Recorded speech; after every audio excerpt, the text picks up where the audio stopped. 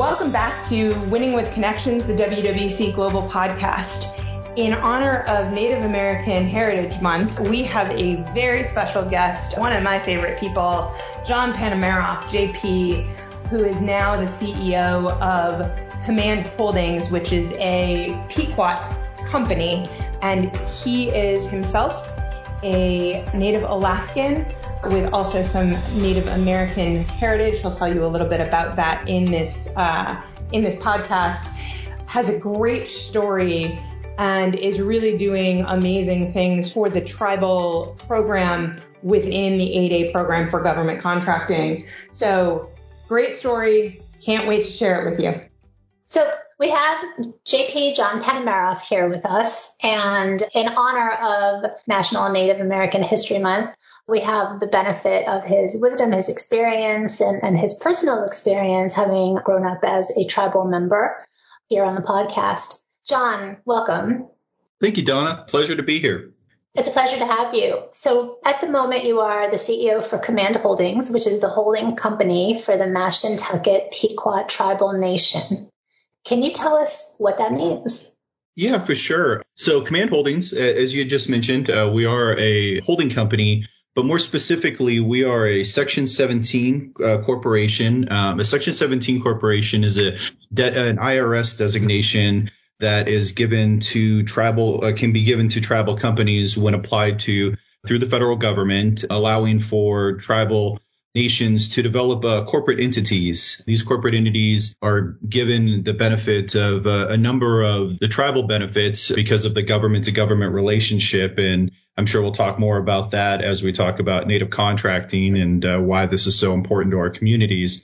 But again, those tribes and the federal government always look at their relationship again as a peer government to government type of relationship and more of a modern context. But we are a Section 17 corporation, which allows us, again, to keep a corporate structure. And the tribal nation developed us really to be very business focused because as a nation, and I'm sure as everyone can think through this, you have a lot of things that you really have to start to look through. You have all of your infrastructure, you have education, you have a lot of public safety. And one of the areas that they wanted an area of economic development. So again, they're looking for ways to be able to fund those. And so they created the holding company, Command Holdings, to look at off-reservation businesses, be that federal contracting, professional services, and other areas to really be able to import wealth for essential services back into the nation. So is it fair to say that Command Holdings exists primarily to support the tribe and grow assets for the tribe?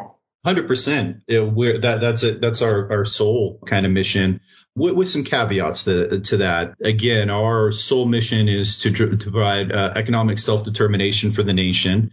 The way I kind of look at it is this way. If you're thinking about a standard municipality or a state or a county government, a lot of ways that you develop some of your taxation bases, again, through taxes to your businesses, your localized economies when you're looking at business infrastructure. Our reservations in a lot of cases are very rural or have a smaller infrastructure type of area. So these corporations like the Command Holdings, all of our dollars go back into public services.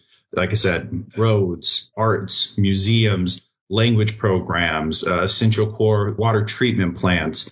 And so we kind of consider ourselves a way of providing those dollars and cents and almost a way of monetizing those essential government functions back into the nation as we go out and provide services. Additionally, it builds a business ecosystem within the localized economy within the nation. And then third, it's helping us provide next generations, because we have a 7-generation approach at Command Holdings to provide careers and jobs and next generation, because so many of us, including myself, grew up in extreme poverty and didn't have an education system. And many of us, are first generation college graduates. And so this is a way that we can not only pay for college and early adolescent development, it's a way that we can also then provide careers and career development and job placement so they can eventually grow up to get positions like myself. And I'm a product of that situation. I've heard a little bit about that. I'd like to hear more. Tell us a little bit about your childhood and the path that brought you to this position of leadership at Command Holdings. Yeah, no, it's an interesting one. I grew up. I was born up in Kodiak Island. That's where my tribe is. I'm Supiaq-Alutiiq, so I'm dually enrolled with the Shunak tribe of Kodiak Island and the native village of Afognak, which is an adjacent island to Kodiak there. I'm in the Pacific Ocean, just south of the Kenai Peninsula, so kind of south central Alaska. I'm also Choctaw of Oklahoma from my mom's side, or my heritage. I'm not enrolled there, but because, again, I grew up in Alaska knowing much more of my customs and cultures back home. But grew up in an unfortunate, all too common story. My parents were divorced when I was 1 or 2 years old. Very severe alcoholism, both sides of my family, both my parents. So they split up pretty young, and I grew up, like I said, pretty rural, pretty poor. I think I counted at one time. I think I went to 9 different elementary schools, including being homeschooled. I grew up for about a 7-year period with no running water or electricity in my home. So very old school, the kerosene lamps, carrying the honey bucket out to the outhouse kind of situation. Having moose meat packed in a ice pack out front with cream of wheat, and that's all you had for a 3 day period, just trying to figure out how those things kind of work through. But, I say that, and again, had a lot of struggles, but I was very fortunate that I always felt loved and always felt a support system, even though, there were struggles as we went through that. I ended up leaving the home at about 15, and I got very lucky that I was good at sports and grew up, again, logging, commercial fishing, started commercial fishing when I was in 6th grade. So again, figured out ways of, kind of starting that career path, and sports and being in a professional work setting definitely gave me a good work ethic starting out young, but moved out when I was 15 due to the luck of having a great older brother. We unfortunately have a lot of fathers that are very absent in our community. I think that's getting a little better as we've seen some generations of that. I know I'm a very active father these days, so we've seen those kind of things as we've gone forward and kind of been able to develop that. But ended up going to school, getting an opportunity to play college football up at Eastern Washington University. Go Eagles. Sorry, got a little plug there. I think they're ranked number 5 in the nation for 1AA or Division I FCS right now. So having another good football year. And once I got out of school, and again, had pretty good grades, realized that, there was a big opportunity. And a lot of that was through scholarships and education. And my native corporation, just like the Pequots and so many of our 574 federally recognized tribes and tribal organizations out there, we have scholarships. I actually sit as the chairman for the Cognac, or president of the Cognac Education Foundation back home, and we give out hundreds to millions of dollars a year. I think we've, in the last 10 years, given out over $6 million in Native American scholarships to our youth. And again, I'm a product of those scholarships, and now I get the honor of chairing that foundation and our endowment that we grow and distribute out. But got very lucky because, I didn't know that I could really have that experience and development, and our native corporation and our tribes stepped up, and that's why I give back. I was working once for Bank of America and had a very good finance economic career going, and one of my aunties came back to me, and my middle name's Deacon, and so she said, "Hey, Deke, after you blew your knee out playing college football, didn't we pay for the rest of that undergraduate and graduate education?" I said, "Yeah." She said, "So what are you doing for us?" And I've dedicated my life to Native American economic development and finance ever since. So that's how I got here, guys. Sorry, I know that might be a little long-winded, but it's a story of, not pity, but of resilience. And now it's our opportunity as leaders to pay that forward and grab as many opportunities, because no child should pay for the struggles of their parents, and getting an opportunity to give a hand up instead of a handout will, help a family and a legacy. And that's one of the things I love about you guys and WWC, and see what you do with veterans and the families and military spouses and all of that. And that's why one of the reasons I agreed to do this podcast, because of that camaraderie and that synergy of making sure that we continue to pay that forward.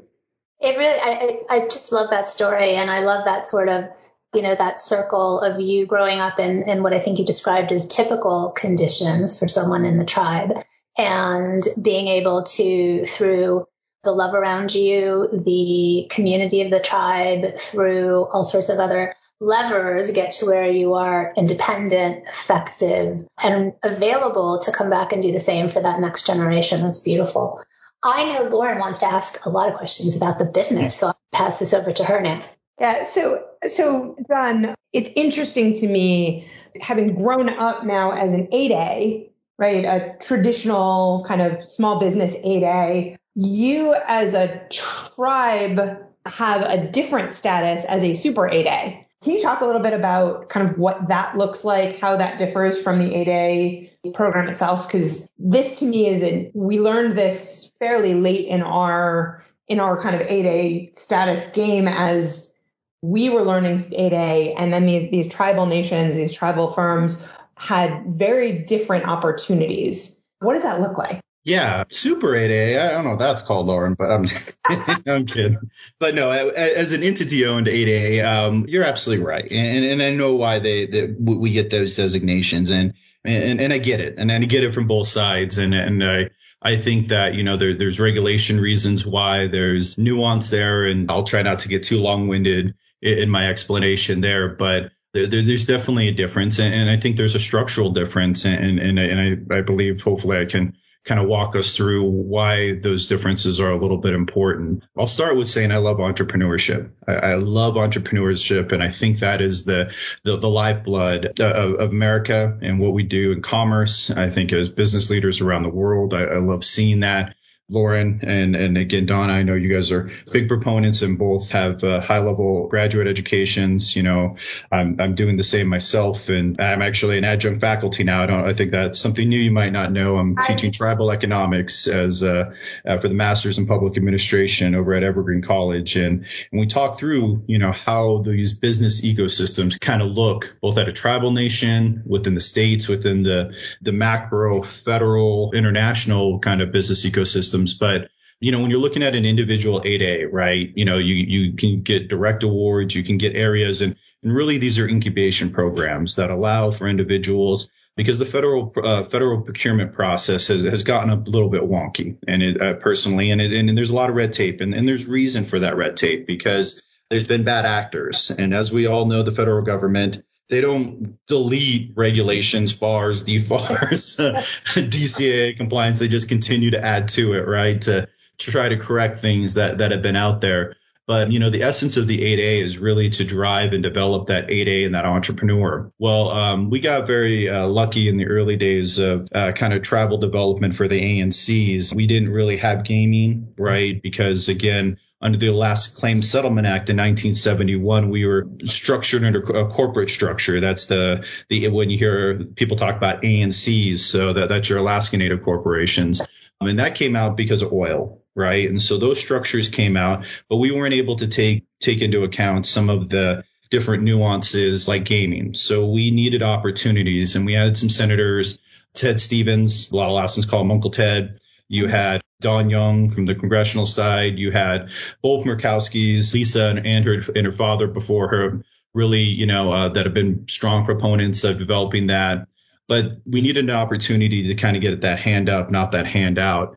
And they saw this 8A program and said, well, if we're trying to develop entrepreneurship and looking at ways for the federal government to be able to help there, maybe this 8A program can help some of our tribal or our native entities, being that we have kind of a corporate, not kind of, there's a corporate structure here, and some of them are doing these types of professional services. Well, that blossomed into getting into the 8A program. But when you think about a tribal entity, I had mentioned infrastructure, roads, and a lot of people, private entrepreneur or a small business, they have a threshold for like a direct award about $4 million, but a lot of times that goes to 1, 2 people. So let's say 1, 2, maybe 3 families that goes through. I'll take my native corporation, Cognac, Alaska Native Corporation. We have, over 4,000 shareholders or tribal members. And if you count the descendants, so who I'd consider a tribal side, you're talking about 8,000. So the federal government said, since you're looking at these different structures and you're looking at that it actually has to get spread out through a community, and the entity is actually there for the betterment of the community side, we're going to raise those thresholds. So our thresholds have went up significantly. So for an individual, it's a $4 million. For a direct award for Department of Defense, it can be a direct award up to $100 million. And within the civilian agency, it can be a direct award for up to $25 million. But again, this isn't John Panamarov's company keeping those dollars. Those dollars do go back into those larger communities. Now, is there a way that you may want to create different programs because do they exactly fit? I don't know. And I think that's a conversation I've had with some of our legislature and things, and something that would be worth looking into. But right now, that's kind of the structure that we live in. But it does give us a competitive advantage. I would be lying if I said it didn't. Sure. But the means are to get that back to the larger pool, because this is kind of like social responsible investment, SRIs, right? This is because we're really there designed for the betterment of a larger community. And our dollars are going into areas like, if you look at our villages out in Alaska, you're looking at some of our Native Hawaiian organizations and where they're at working, and some of even our reservation-based systems. They're in some of our most rural areas, and a lot of our communities still are facing 60, 70% unemployment. And so it's really trying to combat that. And we invest a ton of dollars into those rural areas. So sorry, a little long-winded on that, but so that's kind of the justification. But we absolutely do, see some of those benefits as we go forward. Well, and it does make sense from a public policy perspective, right? This makes sense as you said, a hand up instead of a hand out for those opportunities to do that economic development in a way that is not, BIA giving specific programs, but hey, take this, do something good for the government, do something supportive of, Department of Defense or Department of State or, wherever, and do it well and give back to that tribal nation in a different way and than a traditional government program. So it makes sense from I'm a policy wonk by training, makes sense from a public policy perspective, right? Much more so. And it is much more of a return on investment than I would say, some of the other programs. Not that the other programs aren't critically necessary for a number of reasons, but this is another tool in the toolkit. So when, again, you're right. Super 8A is not a formal term, although it is the term I think I hear most often. Yeah. I just had to tease, Lauren. I had to tease. Oh, no, you can tease me all you want. I'm good. But the tribal entity within the 8A program has gotten a bad rap in a lot of respects. I think sometimes rightfully so, oftentimes probably not rightfully so. I think there are maybe some less effective entities and some more effective entities. But, in talking to you over the last year or so, as you've been setting up Command Holdings and really looking to build it, you're looking at doing something different here. I think you're looking at seeing what the tribal 8A program has looked like before and building something new and different. Can you talk a little bit about that? Yeah, absolutely. And I agree with you. Just like any community, there's going to be bad actors, right? Or people that are going to take the easy route. And again, every time something happens where somebody's, living in the gray area or, just might not be doing something right, that's when, new legislation, new regulatory type of things pop up, and so early on, you did see a lot of people in both sides, from the tribal side and from the large business that tried to take advantage of these programs, right? They used the tribal programs as shells, right? And basically just used them as pass-throughs, and there was no work share and there was no really kind of generational pass through of knowledge. There was really no mentor proteges going on. There was really no development of the companies themselves to where really the infrastructure and how to do the business was there. It was just, hey, I'll give you a few percentage points if I can run it this way, and I get to bypass the RFP process. And then that's not what this thing was designed for, right? And so that's where these regulations came. Now, sometimes when these regulations come in, can they be a little hard-handed, especially when 97% are doing it right? Yeah, it can. And then that's when we go back and talk. And I do have to say, you know, there's individuals at the SBA that are very fair-minded. And I won't say their names, but I hope they know who I talk to a lot. And I think they really are trying to think through how these areas go forward. But, you know, from a command holding standpoint, really what we're trying to do is we're taking a 7-generation approach. And the reason we're taking that kind of 200-year approach is because, again, we want something that's sustainable and long-term and developing. We are looking to not just be a good federal contractor. We don't want to just be an 8A contractor. We're not just trying to be the best 8A contractor. We're trying to be a federal partner of choice. We want to be a blue chip, right? Something that has been seen, and when the federal government looks at them, they just have that comfort that they can look at. And when they see Command Holdings or a Pequot company, they look at it and they think just like Lockheed, Raytheon, Northrop Grumman, the kind of institution that, you know, understands that and has the kind of CPARs that are designed and developed, that has, you know, an understanding of how we're going to do things designed from the PMBOK and an understanding what PMI has set for project management, that has all of our CMMIs, our ISOs, and making sure that we're industry leaders when it comes to innovation spikes and really being able to drive and develop that, to really make sure we're doing that.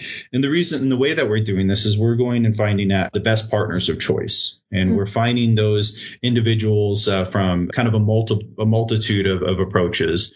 One is, again, from your traditional teaming partnerships. Another is through merger and acquisition and making sure that we can build those. Obviously, we have organic growth and development. And the fourth is really making sure that we set up kind of consortiums or business ecosystems even after we have that, because, again, this is a large pie. This is a large development. We've seen, you know, historical growth within federal, state, municipality. I've seen different stats, but I think most economists can agree that, you know, some form of government, be that, you know, from this tribal municipality all the way to the federal government, some form of GDP spending is somewhere between around like 37 to like 43%, just depending on where that's at.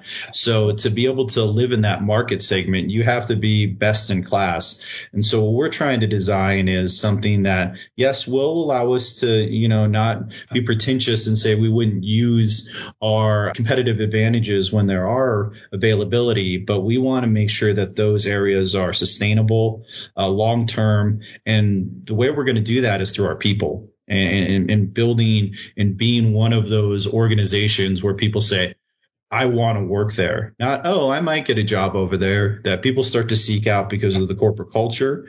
And that'll be designed by our leadership team and the executives that we plan to build and develop over here, because at the end of the day, we're a professional services group. And so without the right people, you know, it doesn't really matter, because that won't build sustainability and build that corporate culture that we're really trying to design. You know, it's funny, when we first started talking, I got introduced to you. I think technically you had just, I don't know where you were in the process, but it was barely into Command Holdings when you and I started chatting. And that struck me, that the way that you talk about this in a lot of respects is the way that we've always talked about WWC, right? We as a company happen to have 8A status, and don't get me wrong, we've leveraged it, right? We've learned how to leverage it effectively. We've learned how it is useful to our customers, how it allows for new growth opportunities that allow for our staff to move around, all of those pieces, but that it was an oh, by the way, or an oh, nice to have, but that the corporate culture, the driving force of actually delivering, because the same way that tribal 8As have been painted sometimes with a bad brush, regular 8As have been as well, right? I mean, we got all the time when we were talking to people, oh, you're an 8A? No, we're not that kind of 8A, right? Like we actually deliver, and we just happen to be an 8A. So when you get the requirement and you know you want us because you know that we're going to be the best at doing it, and you have the funding, it's the easy button for a direct award if you don't have enough time to do it, or if it's, the competitive environment might drive to a less than optimal solution, then that 8A status becomes a nice to have. But it struck me in talking to you in the way that you're seeing Command Holdings, that you're looking the same way, that you're looking to have that status and not shy away from it, leverage, the opportunities, particularly for your customers, but also for your nation, to be able to do that in a way. You talked earlier about the 7th-generation strategy, and I love the way you look at it, because again, it's the same way that we've, as a firm, looked at the long-term relationships. Now, I can't say that we're a 7th-generation company, because I'm Donna and I are in the middle of our careers and don't necessarily have 7 generations to build this company, but it is very similar in terms of the long-term relationship building horizon of credibility, rather than this very transactional, give me the contract because I have this status, as opposed to, you want me, you want us, you want what we bring, and you can get it because you can get it easier because we have this status. So that flip of a switch really was something that drew me to talking to you as we started looking at what you guys were building and the status that you had, but understanding kind of where you were going to fit in that ecosystem really intrigued me. Well, I appreciate it, Lauren, and vice versa. Just hearing you and Donna's story and the tenacity that you had, that I'll get it done and I'll get it done better. If one door pretends it's closed, I'll either walk through the other door, or I'm going to crawl through the window and unlock it. So I really like that, and I love that, and I love the community aspect of what you've driven in. And I have to give credit to the nation that I work for, and what drew me again a year ago to come to work for the Pequots.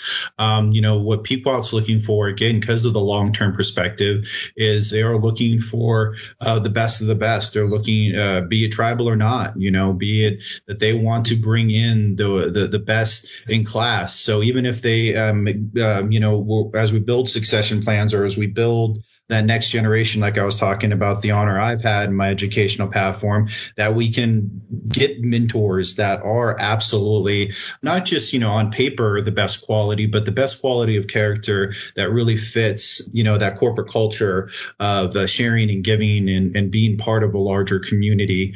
And that goes, and I think Pequot has shown this and will continue to show this for generations to come, is they're really serious about partnering and being part of a larger business ecosystem and developing those larger strategies, where a lot of groups try to and it's kind of ironic that our name has command in it, but that try to command everything and control everything. They want to be able to uplift that, but instead creating the ecosystem. And you're starting to see that with, some of the academic sides of the kind of the evolution of dynamic capabilities that was really based off of resource-based value and how those dynamic capabilities, especially as we continue to become more of an IT-based type of environment and a service-based economy. And I think you guys are primed for that future. And I'm so excited to see where Command goes, but I'm also very, very excited to see where WWC continues to thrive, because I don't think I can get on LinkedIn without seeing something awesome you guys are doing weekly. So kudos to that. I love that you always like my posts. It makes me happy. I'm not just a cyber stalker. I have to like it if I actually saw it. So, I was like, come on, man. If you like it, like it. Yeah, exactly. I appreciate that. You're very active on LinkedIn, and I but truly watching what Pequot is doing, watching what you're building there is really cool. And I'm loving watching it from the outside and just seeing where you're going to go. Your energy is infectious, it's contagious, and makes me excited to kind of watch and see you build this thing. Well, thank you. Again, it's because I have good teammates, and again, appreciate and feel the exact same way about you guys. Thank you. I think, the challenge before you is when you're talking about $100 million contracts and probably the size and scale that you're talking about when you're talking about seventh generation is really making me think, first of all, I echo Lauren in saying that I love hearing about your firm and I love hearing about your culture because, as you said, we are mission driven and it becomes so much easier to run a firm and so much easier to develop a culture when you're mission driven because everything needs to make sense under that umbrella. And that's kind of a discipline that most businesses that are just for-profit businesses are not going to have. So that's a really great way and frankly, a great philosophical shortcut into building an effective business. The other thing I want to say is on the topic of culture, I think we told you this. When we started the firm, we had military spouses around us and they tended to be kind of consistently wonderful. And as we started hiring them, we realized, wait a minute, okay, we got lucky with this first 3, but what did we do right to get lucky? And we started going back and doing a whole lot of sort of self-audit as we grew the business in recruitment, in management, in processes, in different approaches to contracting officers, in different approaches to motivating people. And one of the things that we've had to do in recent years that has been so interesting, not entirely easy, but very, very interesting is, and I need to credit Heidi Snell, who's the third partner in the firm, for really taking the culture that I think we got lucky with because of our first hires, because of our values, but taking those and codifying and institutionalizing them so that everybody around the 24 locations where we operate feels it and understands that they are valued, and every customer understands that they are valued, and not just right now when things are going well, but also maybe when things aren't going well. And so that seventh generation investment, it goes both ways, both to the customers and to the employees. I think it's going to be fascinating to see you build that. Well, really appreciate it, Donna. And again, I see that with you guys too. You mentioned Heidi and I love that you guys, her title is the Chief People Officer, right? And it shows the value of what you put and it shows that you guys are very cognizant of wanting to, find the right people and make that. But what really intrigued me also to what you just said, Donna, is that you guys talked about repeatable processes. And what I've really enjoyed watching and getting to know you guys is the internal process of, and I think this is something for anybody listening to the podcast, especially if you're a small business that's wanting to emulate the success that you guys have had at WWC Global, is that you weren't just trying to get the CMMIs and the ISOs just so you could rubber stamp something. You were building a repeatable process. So it was something that was transferable. It was something that you could do if you were doing work in Saudi Arabia, if you were doing it there in Tampa, Florida, or if you're doing it in Seattle, Washington.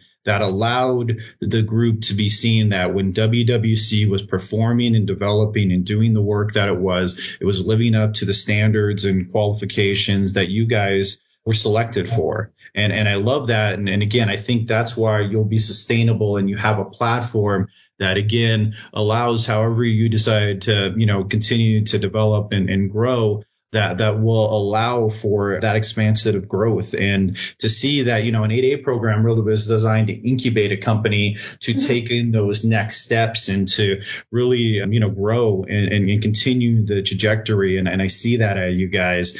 So again, I love that you guys really take that part serious, because I've seen too many companies that are like, oh, I'll get my CMMI and we'll do the absolute bare minimum. Now, I admit, you want to do things right, not righteous at sometimes, so you can overdo things too much. But again, you guys take a lot of pride in doing things the right way, and there's not a lot of shortcuts to just hard work and getting it done. And I've always taken getting to know you, and you should take a lot of pride because you've rolled up your sleeves and just gotten it done, and there's no substitute for that, and it absolutely shows. Thank you. I'll tell you what, you have these tiny small victories at work every day. For me, the small victory is that when something unusual happens and we find out that our program manager responded saying, well, I'm not sure how leadership is going to respond, but, in my view, X, Y, and Z. And then it turns out that the head of our program management office got the same fact pattern and said, oh, well, we'll make sure to fleet this through all the different specialists within the firm. But I think the answer is X, Y, and Z. And the greatest thing is for me is when you have inculcated into the entire firm from top to bottom, basically the same responses about what the organization stands for and doesn't stand for. And I get like a little thrill when I hear that, they said exactly what I would have said and what Lauren would have said and what Heidi would have said. It is really cool. It's the way that you take something that you used to control directly, and now you just build it out so that you're indirectly controlling a much larger organization that can do so much more. Yeah, absolutely. Well, and you're absolutely right, Donna. And if I know we're talking kind of this interblend between culture and business. And again, we can take it even back to the community side of what we're doing. And again, being Native American Heritage Month, what we're trying to do is also build those repeatable processes. And again, relearning. In some cases, it's our culture, it's our art. We give a lot of money back to our 501c3s. I don't know if you guys know this, but at Pequot, we have the largest Native American museum in the world, right? And so up there, award winning, they just won. And so we'd love to have you guys come up and visit that, and we'll give you a private tour. But, I relearned my language. We for Cognac, for Supiaq-Alutiiq, so to learn our native tongue, we actually have even worked with University of Alaska university system. So I took mine through an online course at the Kodiak Community College. And so by relearning those things, again, it's just like the repeatable processes that you have at business. If you're constantly repeating those processes, getting out of generational post-traumatic stress and saying, I can't do it, but now that belief of I can do it. And Lauren, that goes back to that side of saying, when I'm working with the federal government, instead of be seen as a ward of the state from the Marshall Trilogy, and we were noble savages that didn't get economics. Now we're teaching that we are part of that process. We are part of that solution that strengthens our government to government relationship. As we have that, now we have pride in being able to develop that not only in our workplace, but into our home and our children. And it just becomes continuity. And then when you talk about individuals that have that pride in the company itself, not just a paycheck, but really, live the brand and live that corporate culture. That's true fusion and integration of how we do this. And you can do that with the tribal people, but you also can do that just with all your teammates and all your employees and really build that family of companies and that family of business, because too many times we're too transactional at work. And sometimes you got people that don't want to be on the team, but when you find those real teammates, which I think you guys are really good at finding, you want to hold on to them, because that's really what makes you a good success. Absolutely.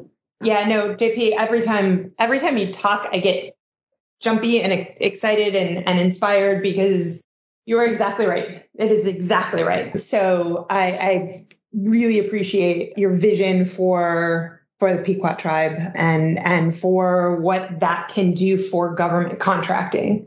Well, appreciate it. And again, I have to give credit to my board, from Angelina Casanova Bell, my chair, and Brian Hayes. And it's interesting too, one of the things that I really appreciated is you have those two that are Pequot tribal members and leaders, and Brian's an executive at Foxwoods, the big mega casino that the nation owns. Angelina is actually the manager for the legislative affairs DC office, and again does a lot of advocacy there locally.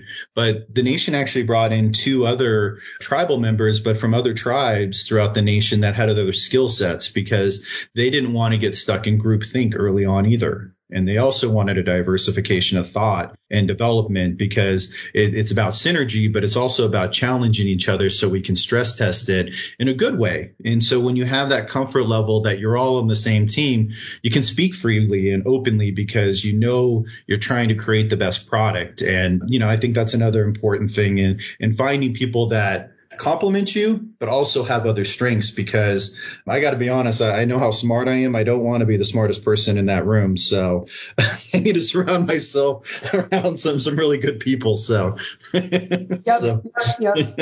Yep. You raise a really interesting point. I love hearing about the cooperation among the different tribes. And as you said, you're a member of the Sikpiat tribe, but you are representing the Pequot tribe at Command Holdings. Can you tell us a little bit about the relationships among the tribes, and then maybe even among the tribes plus the federal government, with which obviously the tribes have a complicated history?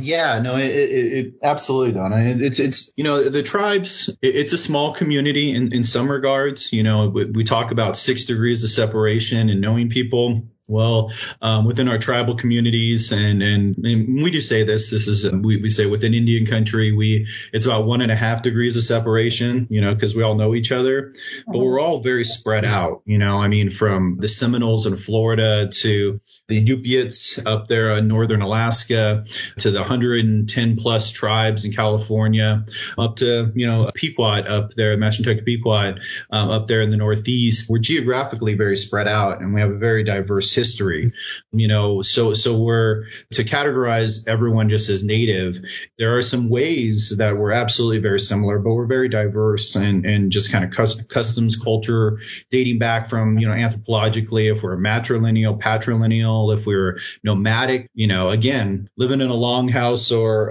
in Kodiak, Alaska was going to be a lot different than being Lakota and kind of living out there in the plains of what is now the Dakotas. We've really, I think in the last 30 years, at least from what I've seen and from my elders, a couple things that we've really started to bond around is finding a commonality of voice from economic self-determination, really being able to know that we didn't want to be wards of the state, that old history with Bureau of Indian Affairs and having trust land where that all communal and having to work with Interior in there.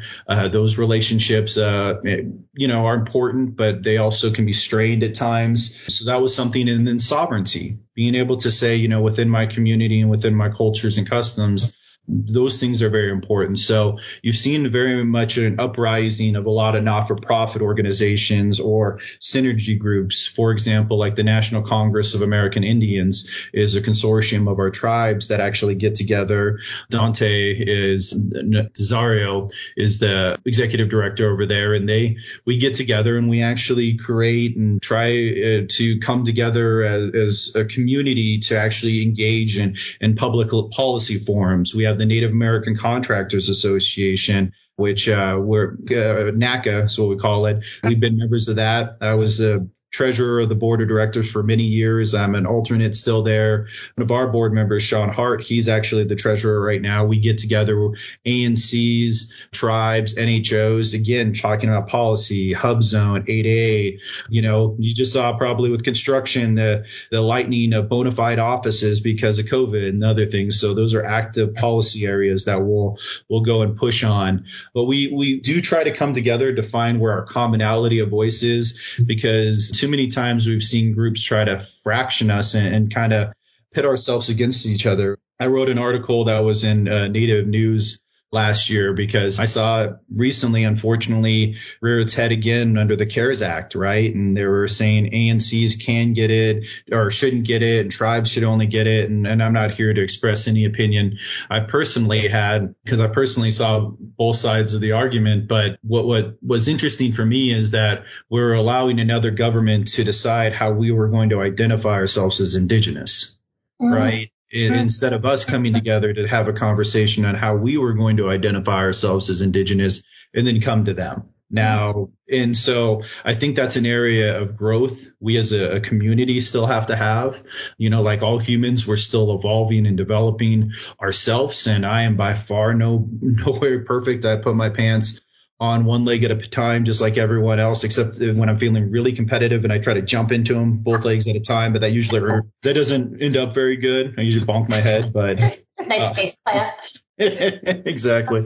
It's something that, you're right. We do need to, come together, but I do know that there is a strengthening of our community. There is a commonality of language while still identifying and being able to say, you know what, we do have differences. We do have areas that we might not agree, but still what we're trying to do is have that discussion more amongst ourselves than allowing, say, a federal government to decide how that is going to be decided on the onset. Right now, we still have to have that relationship. We're all American citizens. There is still that commonality. So I don't want to get in there. And to be honest, that side of it's away and above my pay grade because I'm not an elected official. I'm here for the economic development side.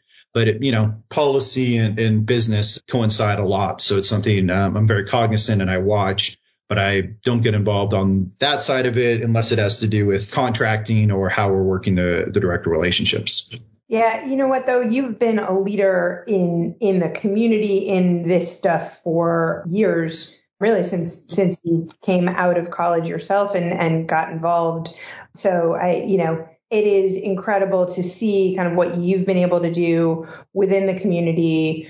I think how the community is changing and what opportunities there are with some of the policy shifts that are coming down the pike now, what you can do within the tribal 8A rubric to do good for the tribes, to do good for the people. It's funny when we said we needed to do a podcast in honor of Native American History Month, you were the first person I thought of specifically because of your story, but also what you're doing for the broader community and what you're going to do in Command Holdings and how you've changed it. So, I'm so glad that we were able to do this on a podcast. I'm so glad every one of our listeners is able to hear kind of your story and what your next steps are here, because I think it is really critical. I would tell all of our listeners to watch Command Holdings because it is going to be a rocket ship.